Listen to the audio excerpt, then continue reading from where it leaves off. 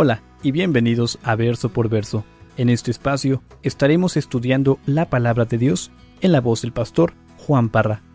Si aún no tienes alguna iglesia en donde congregarte, te invitamos a Capilla Calvario de Oxnard. Estamos localizados en el 1925 Eastman Avenue, en la ciudad de Oxnard, California.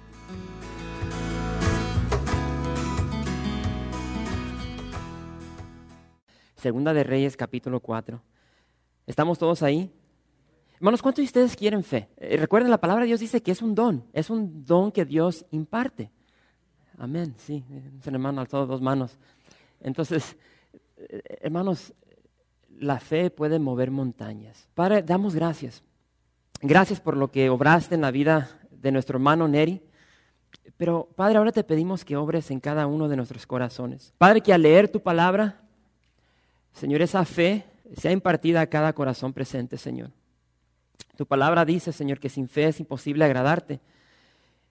Y, Señor, también sabemos que es a través de tu palabra donde esa fe se nos es impartida, Señor. Yo te pido que en esta noche, Señor, tú des esa fe a todos los que estamos aquí, Señor. Señor, que a través de las historias que vamos a leer, Señor, que esas historias cobren vida en cada corazón presente, Señor. Estamos listos, Señor, para que nos hables y damos gracias una vez más en el nombre de Jesús. Su pueblo dice, amén. Segunda de Reyes, capítulo 4, vamos a leer del verso 1 al verso 7 y dice así la palabra del Señor. Dice, una mujer de las mujeres de los hijos de los profetas clamó a Eliseo, diciendo, tu siervo, mi marido ha muerto. Y tú sabes que tu siervo era temeroso de Jehová. Y ha venido el acreedor para tomarse 2 hijos míos por siervos. Y Eliseo le dijo, ¿qué te haré yo? Declárame, ¿qué tienes en casa? Y ella dijo, tu sierva ninguna cosa tiene en casa, sino una vasija de aceite. Y le dijo, ve y pide para ti vasijas prestadas de todos tus vecinos, vasijas vacías, no pocas. Entra luego y enciérrate tú y tus hijos y echan todas las vasijas y cuando una esté llena, ponla aparte. Y se fue la mujer y cerró la puerta encerrándose ella y sus hijos. Y ellos le traían las vasijas y ella echaba del aceite. Cuando las vasijas estuvieron llenas, dijo a un hijo suyo, tráeme aún otras vasijas. Y él dijo, no hay más vasijas. Entonces cesó el aceite. Vino ella luego y lo contó al varón de Dios, el cual dijo, ve y vende el aceite y paga a tus acreedores y tú y tus hijos vivid de lo que quede. Hermanos, en esta noche, como acabo de mencionar, vamos a ver la magnificencia de la bondad de Dios a través de su poder. Y hermanos, recuerden de que Dios es todopoderoso. No hay nada imposible para Dios. Ahora, yo no sé cómo llegaste en esta noche. Lo cierto es de que todos tenemos problemas.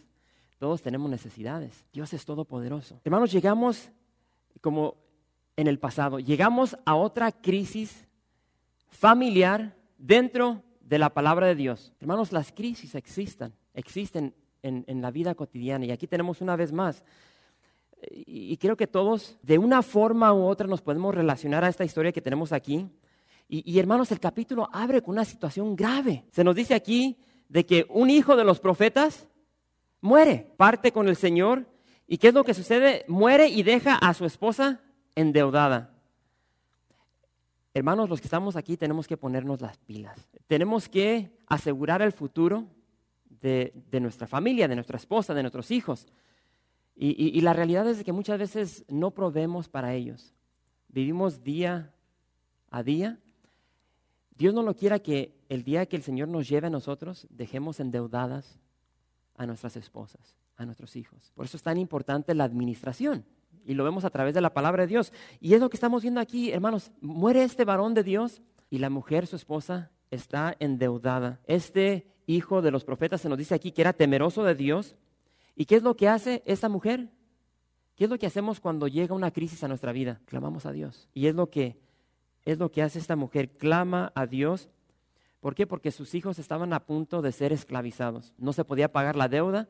Recuerden toda la historia sobre esa cultura. La mujer le era difícil sobrevivir en ese tiempo. Eran despreciadas. Y tiene estos 2 niños Y ese es el único sostén que ella tiene para el futuro. Y por cuestión de esta deuda se nos dice que estos acreedores a quien se le debía esta deuda, ellos vienen y lo único que pueden hacer es llevarse a estos niños. Imagínate, madre, saber de que tus hijos se los van a llevar. La desesperación de esta madre. Y hermanos, esto era algo que se permitió. Dios permitió esclavizar a los hijos para pagar deudas. Por supuesto, así como lo permitía, Dios tenía un control para que no hubiese abusos. Pero esta mujer se ha quedado sin marido y está al borde de quedarse sin hijos. Por tanto, dice que eleva su voz en un clamor a Dios. Pero fíjense lo que le pregunta Eliseo. Y le dice, ¿qué tienes? ¿Qué tienes en casa? ¿Qué tenía esta viuda? Le dice a Eliseo, no tengo absolutamente nada. Tengo una vasija de aceite. Y hermanos, si te vas al original, esta no era una vasija donde acostumbraban tener el aceite para cocinar. Se cree que era una vasija pequeña, donde guardaban el aceite para ungir. Y es lo único que tenía esta viuda. Y vean de que, hermanos, Eliseo la pone a trabajar. La palabra de Dios para esta mujer fue de ejercitar su fe. ¿A cuántos de nosotros nos gusta ejercitar nuestra fe? ¿Amén? ¿A uno? ¿Sí? ¿Qué le dice? Dice, corre y agarra vasijas vacías. Y le dice, no agarres pocas, muévete, actívate, trabaja. Y es lo que le dice el profeta a esta viuda. Hermanos, yo no sé cuántos de ustedes son de México. Yo recuerdo de pequeño cuando nos llevaban a México, de chico, y recuerdo, hermanos, esto lo tengo bien grabado en mi mente, le estaba compartiendo a mi esposa y cuando le dije, ella se pudo relacionar. Yo recuerdo de pequeño, hermanos, cuando estábamos en la casa y la desesperación que había en la familia porque no había agua. No sé si ustedes pasaron por lo mismo. Bueno, nosotros venimos de rancho. Entonces, hermanos, a veces se iba el agua y pasaban días sin llegar el agua. Y recuerdo que cuando yo iba en esos tiempos, recuerdo esos gritos que se oían, ¡ya llegó el agua! ¡Ya llegó el agua! Y hermanos, escuchábamos eso y era para que nos moviéramos y agarrar cubetas, cántaros, qué sé yo, todo lo que pudiéramos llenar de agua. Y hermanos, nosotros vivíamos en una subida y se oía el grito, cómo iba descendiendo, ¡ya llegó el agua! ¡Ya llegó el agua! Y abrir el agua y a llenar esas cubetas. Yo no sé cuántos, muchos están riendo, como que sí se acuerdan de eso, ¿no? La pobreza. Y, hermanos, abrían el agua y nomás llegaba por un tiempo. Yo no sé si se puso la gente trucha y después se fabricaron los aljibes o simplemente nosotros estábamos pobres y no teníamos, pero ya después se hicieron esa piscina, nosotros le hicimos la piscina ahí enfrente de la casa y siempre se llenaba de agua. Pero en fin, ya ese es otro rollo. Pero hermanos, yo me puedo visualizar a esta señora con sus hijos andar corriendo por la vecindad, tocando puertas, pidiendo vasijas vacías. ¿Qué diría la gente? Tenemos un video de esta historia bíblica en la casa y es bien hermoso ver cómo esta señora ahí en el video está corriendo con sus hijos y ahí tienen su salita toda de tierra al piso y tienen estas vasijas vacías ahí. La emoción de lo que Dios estaba a punto de hacer, hermanos, y Dios está por llenar estas vasijas con su gloria, con ese aceite espiritual. Y hermanos, se nos dice que agarra estas vasijas y no sé el tamaño. Se cree que, como les dije, que era una vasija para ungir, hablando de ese tipo de aceite. Y hermanos, empieza a vaciar ese aceite. Y hermanos, el aceite no se agota. Se llena una vasija, le traen otra, el aceite no se acaba y empieza a llenar todas las vasijas. Ahora, yo no sé cuántos de ustedes llegan a una porción como esta y dicen, tío, que está difícil de creer. Pero es lo que se nos está declarando aquí en la palabra de Dios. Y hermanos, no fue hasta que se le acabaron las vasijas vacías que el aceite cesó de vaciarse, de derramarse. Hermanos, escuchen algo. Si van a escuchar algo en toda esta noche, escuchen esto. Cada uno de nosotros tiene a Dios de acuerdo a la medida que lo deseemos. ¿Qué tanto deseas a Dios? Honestamente, ponte a pensar qué tanto deseas a Dios. Y eso es tan impactante, porque lo cierto, hermanos, es de que a veces vivimos la vida y no pensamos en Dios, no le tomamos en cuenta. Y encontré algo tan hermoso de un comentarista, McLaren, y es lo que él escribió. Dice, Dios debe ser más que un deseo débil, más que un deseo fugaz. Después dice, desear es una cosa y querer es otra cosa distinta. Un deseo perezoso y un querer enérgico son dos posturas totalmente diferentes en la mente del ser humano. El desear obtiene nada. El desear obtiene nada.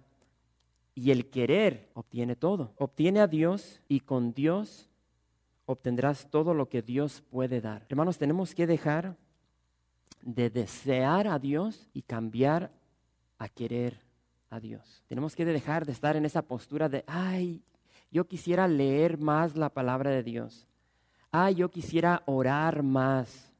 Ay, yo quisiera ser más espiritual. Ay, yo quisiera ser más paciente y empezar a quererlo. Y cuando quieres algo, vas detrás de él. ¿Qué hacemos cuando queremos una casa? Empezamos a trabajar, a juntar. Queremos un carro, empezamos. Hay una gran diferencia entre desear y querer. Hermanos, todos somos estas vasijas. Somos vasijas vacías en las manos del Señor. Dios nos quiere llenar con su presencia, con su espíritu, para sus propósitos. Y hermanos, realmente, como dijo Carlos Spurgeon, lo único que nos puede obstaculizar de la gratuita gracia de Dios no es de que somos vacíos, sino de que ya después nos sentimos que estamos llenos de plenitud de las cosas de este mundo. Yo no sé si se han dado cuenta de que a veces logramos ciertas cosas en la vida y qué es lo que sucede, como que nos empezamos a alejar de Dios.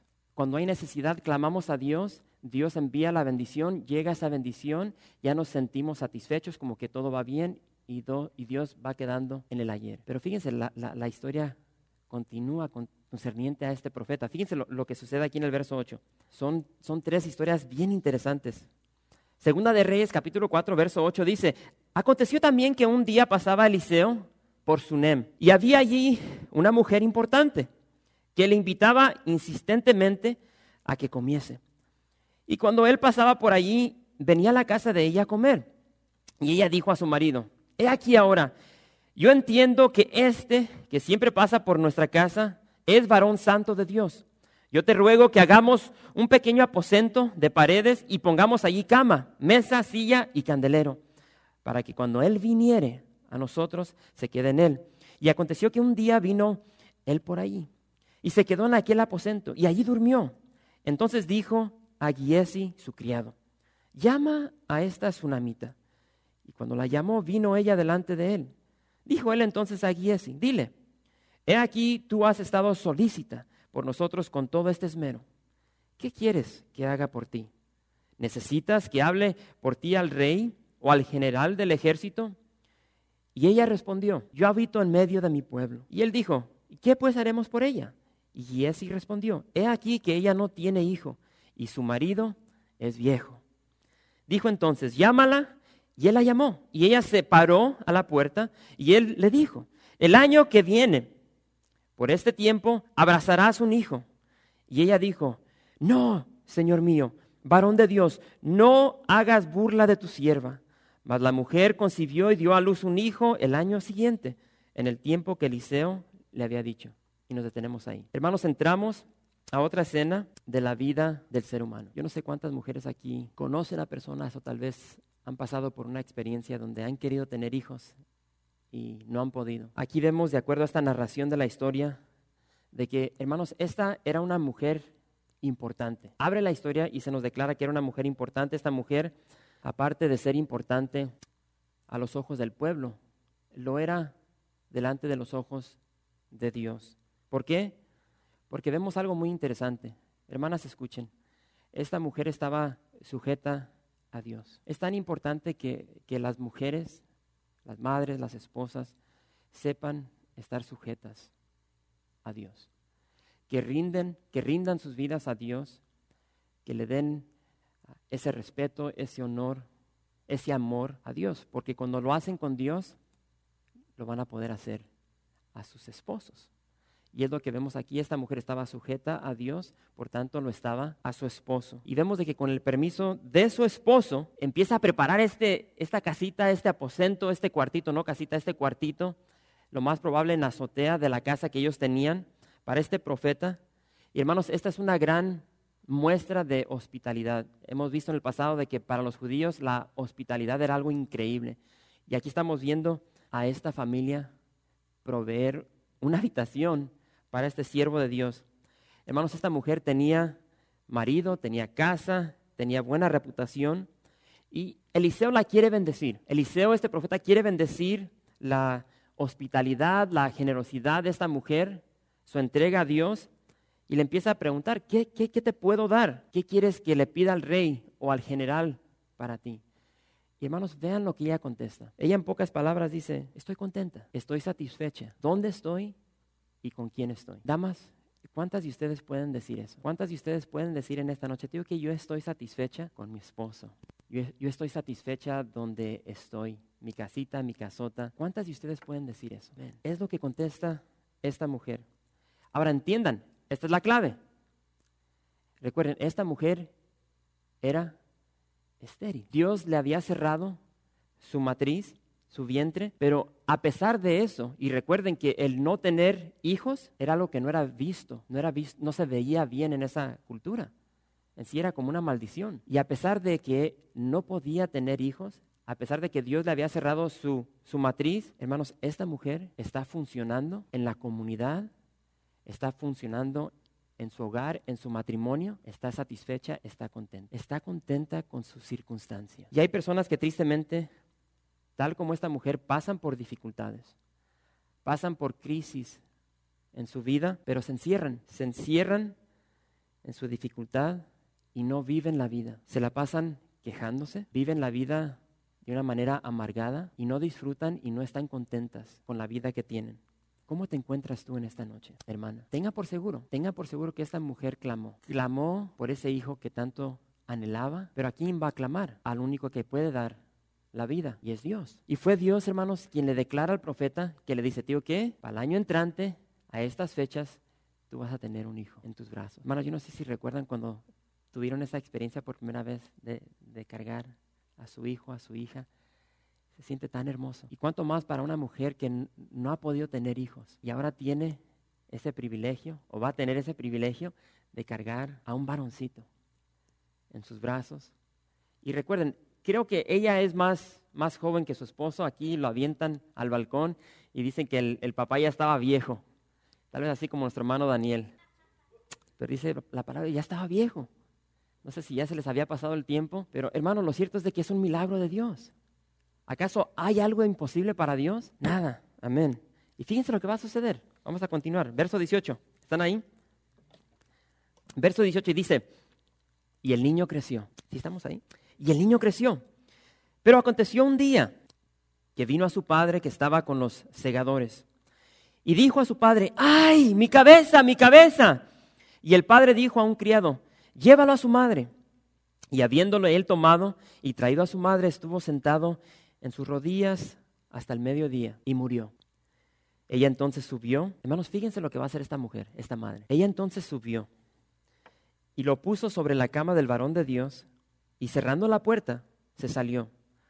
Llamando luego a su marido le dijo, te ruego que envíes conmigo a alguno de los criados y una de las asnas para que yo vaya corriendo al varón de Dios y regrese. Él le dijo, ¿para qué vas a verle hoy?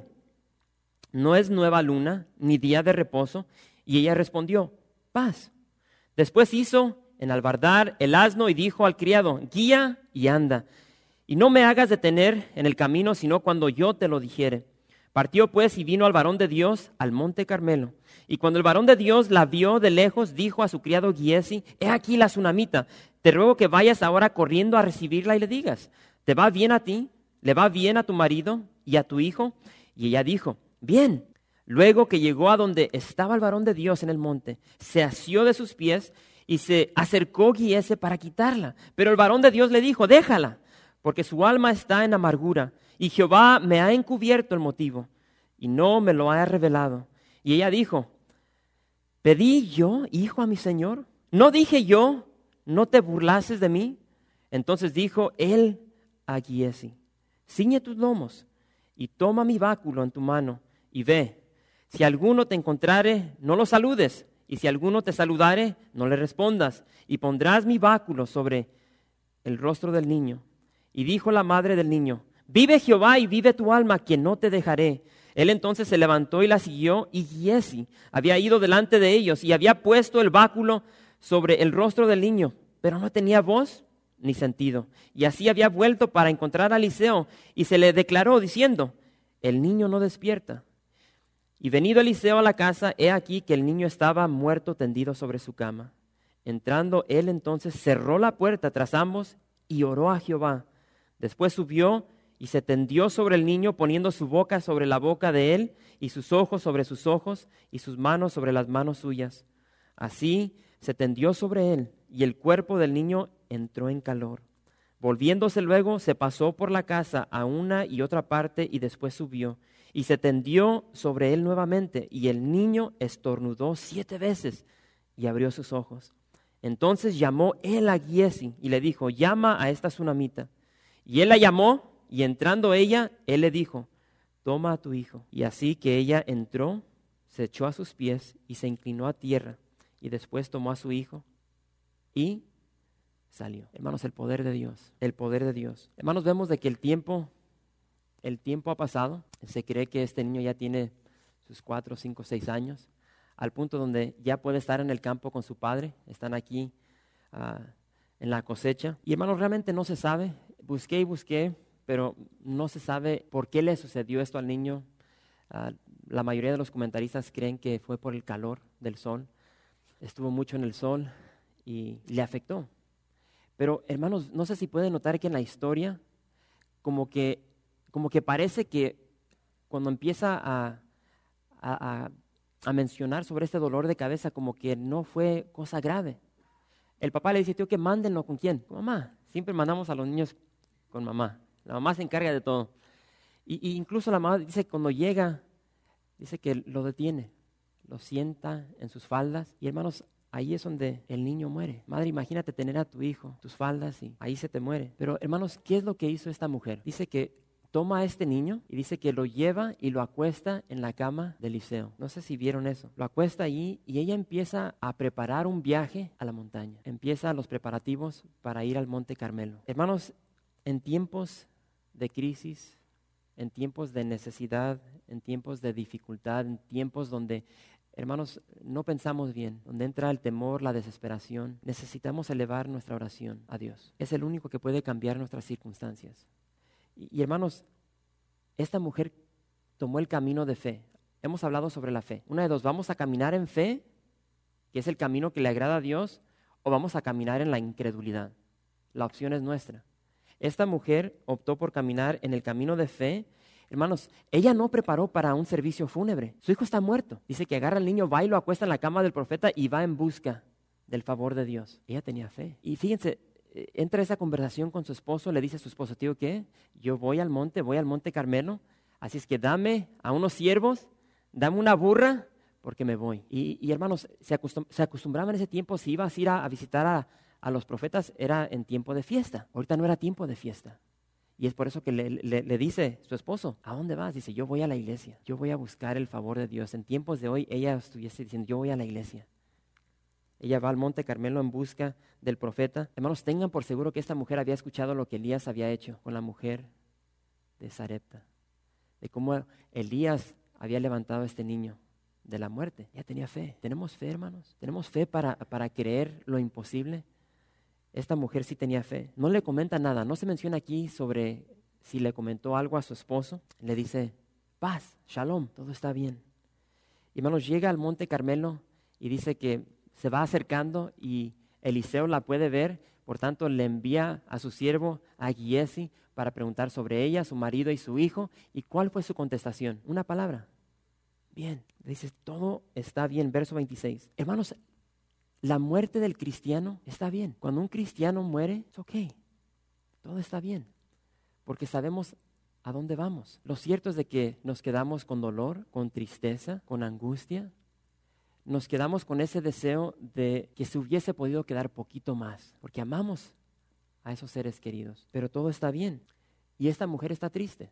Tiene fe, pero está triste. Y cuando llega ante la presencia de Eliseo, ¿qué es lo que hace? Se postra, lo agarra de los pies y empieza a abrir su corazón al profeta. Pero quiero que vean las palabras del siervo, porque cuando se da cuenta Eliseo de que este niño ha muerto, ¿qué es lo que hace? Envía a su siervo y le dice, quiero que vayas y le pongas mi báculo sobre él. Bueno, yo creo que el propósito de Dios era de que al enviar a su siervo, al ponerle el báculo sobre sobre encima del niño, que el niño iba a sanar. Pero como pienso yo, puede ser que esté equivocado, pero pienso yo que aquí la fe de la mujer como que titubeó poquito. ¿Y qué es lo que le dice, tío? Que yo no te voy a dejar. En otras palabras, tú vas a ir también. Entonces, Eliseo se fue también con la mujer. Y es lo que vemos ahí de que se va por adelante Giesi, le pone el báculo, pero ¿qué sucede? Nada. Y después regresa. ¿Y qué es lo que dice? El niño no despierta. Sigue muerto. Sigue tendido en la cama y no despertó. Porque estaba muerto. Hermanos, ¿qué esperanza hay cuando llega la muerte? ¿Qué esperanza hay cuando llega la muerte? Nada. Para los que se quedan solamente, como estamos viendo aquí, poder clamar a Dios y que Dios obre algo. Fíjense, hermanos. Fíjense lo que hace Eliseo, verso 33. ¿Qué dice? Entrando él, entonces, cerró la puerta tras ambos. ¿Y qué? Y oró. Y oró a Jehová. Hermanos, hay poder en la oración. Ahora, pero pregúntate, ¿cuánto estás orando? No contestes, simplemente contesta en tu corazón. ¿Qué tanto buscas de Dios? El domingo vimos el poder que tiene la oración. Jesús oró, maldijo una higuera y esa higuera se secó. Y Jesús promete, declara que hay poder en la oración. Y vimos el domingo de igual manera el potencial de tener fe. Pero ahora, una cosa es desear y otra cosa es querer. Muchos deseamos orar, pero pocos quieren orar. Y pregúntate, ¿cuánto tiempo le dedicas a la oración? ¿Hacemos una encuesta? Empezamos de este lado y, hermanos, yo les digo,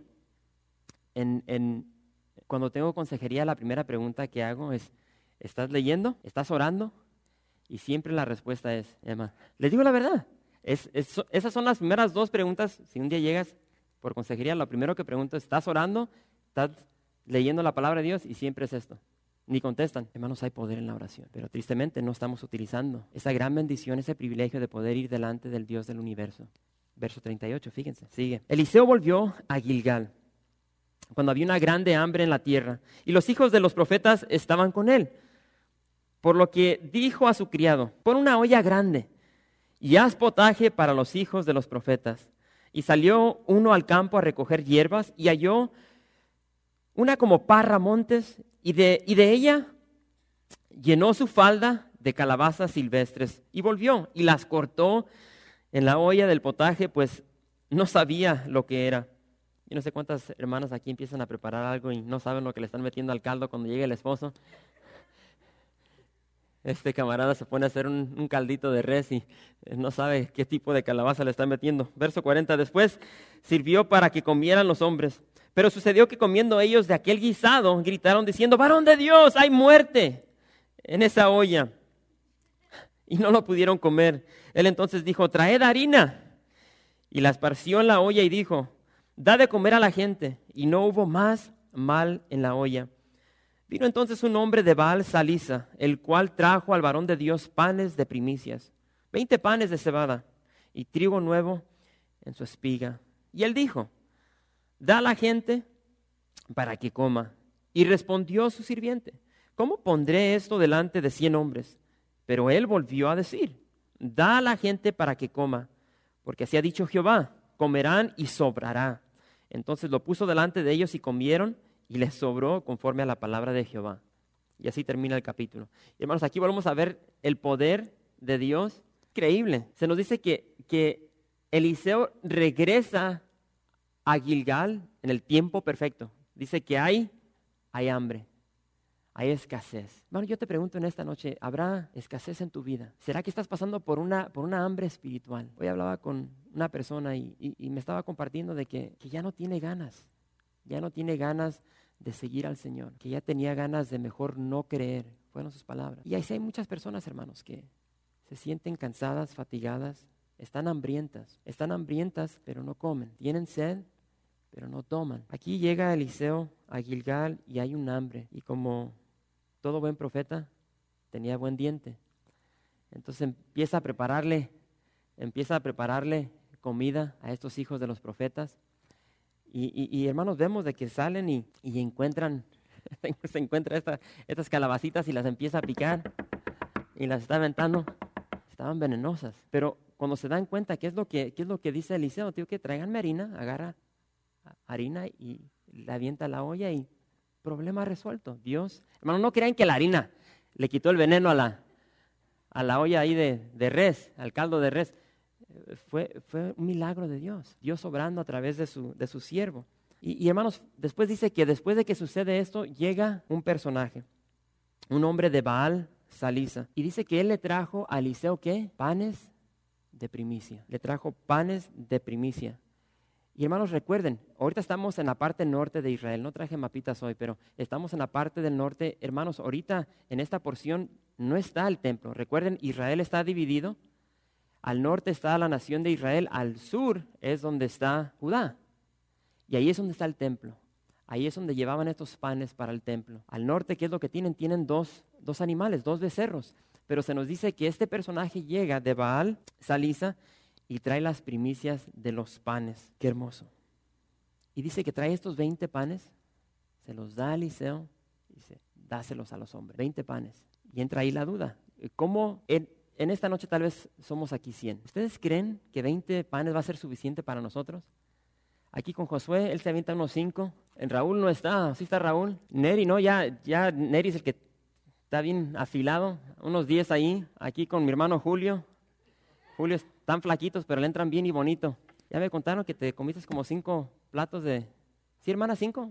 ¿Quién fue el que se comió 5 platos de pozole y luego con pizza? Oh, ese fue Benjo. Hay que sacarlos todos al balcón. Bueno, 5 platos de pozole y luego con pizza que... Por eso cuando tenemos reunión de varones nunca, tiene que agarrar al hermano como 30 libras de pura asada para que alcance. Bueno, ya nos fuimos por otro. ¿Dónde estábamos? 20 panes. 20 panes para 100 personas.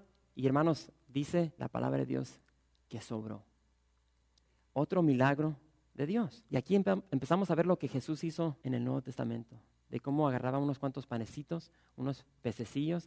Y aquí ya no estamos hablando de 100 personas, estamos hablando donde Jesús multiplicó el pan para alimentar 4,000, 15,000, 20,000 personas. Hermanos, vivimos en un tiempo materialista.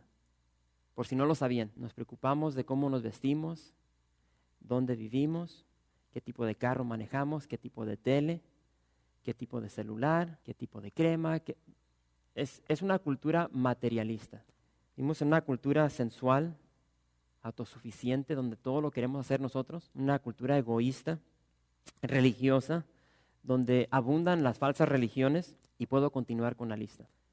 Y hermanos, muchas veces dentro de nuestro cristianismo queremos perfección, y llegan personas a la iglesia y empezamos a criticar, queremos sacar aquí, queremos sacar acá, o en nuestra relación matrimonial, somos buenos para criticar a nuestro cónyuge, odio cómo haces esto, odio cómo no haces esto. Y empezamos, ahí como los gallos empiezan a picar la cresta. Y queremos sacar. Hermanos, aquí vemos algo hermoso. Cuando tenía este potaje, este caldito de res, esas calabazas silvestres envenenadas. Hermanos, Eliseo no vació la olla para sacar las calabazas. ¿Qué es lo que hizo? Le esparció harina. Hermanos, para todas nuestras relaciones matrimoniales, compañeros de trabajo, dentro de la iglesia, hermanos, tenemos que esparcir esas relaciones con la palabra de Dios, con la gracia de Dios, con la misericordia de Dios. Y hermanos, eso es lo que endulza, eso es lo que le da vida a todo lo que hacemos. Pero vemos también algo aquí, y con esto quiero terminar. Tenemos este personaje, no se nos da su nombre. No hay templo, hay becerros, pero no hay templo. Pero este varón llega en obediencia a la palabra de Dios y trae estos 20 panes, los panes de la primicia, y se los lleva a Eliseo. Fue obediente a la voluntad de Dios. Y su obediencia, aunque fue poca para los 100 hombres que estaban ahí, hermanos, Dios bendice al dador alegre. Y este hombre trae estos 20 panes, trae sus primicias, y Dios las multiplica para bendecir a 100 hombres. Hermanos, yo les quiero animar a ustedes, y me quiero animar a mí mismo, de traer lo mejor a Dios, de traerle las primicias y no las sobras. Y tristemente, porque vivimos en una cultura materialista donde queremos y queremos y queremos y queremos, nos enfocamos en esas cosas, después llegamos a la casa de Dios y le traemos las sobras. Y así no debe de ser. Hermanos, no podemos dejar que este mundo nos abrace, nos contamine con esas corrientes que tiene de egoísmo materialista, donde el enfoque es uno. Hermanos, esto no se trata de nosotros, esto se trata de Dios, se trata de Jesús. Es por Jesús que estamos aquí. Gracias por visitar calvariooxnard.org. En este sitio web podrás encontrar información fresca cada semana, como los servicios previamente grabados, los cuales están disponibles para ti para que los puedas escuchar en cualquier momento. Estamos seguros que este material será de gran edificación espiritual para tu vida y para tu familia. La visión de Capilla Calvario de Oxnard es ser como Jesús, aprendiendo y viviendo la palabra de Dios.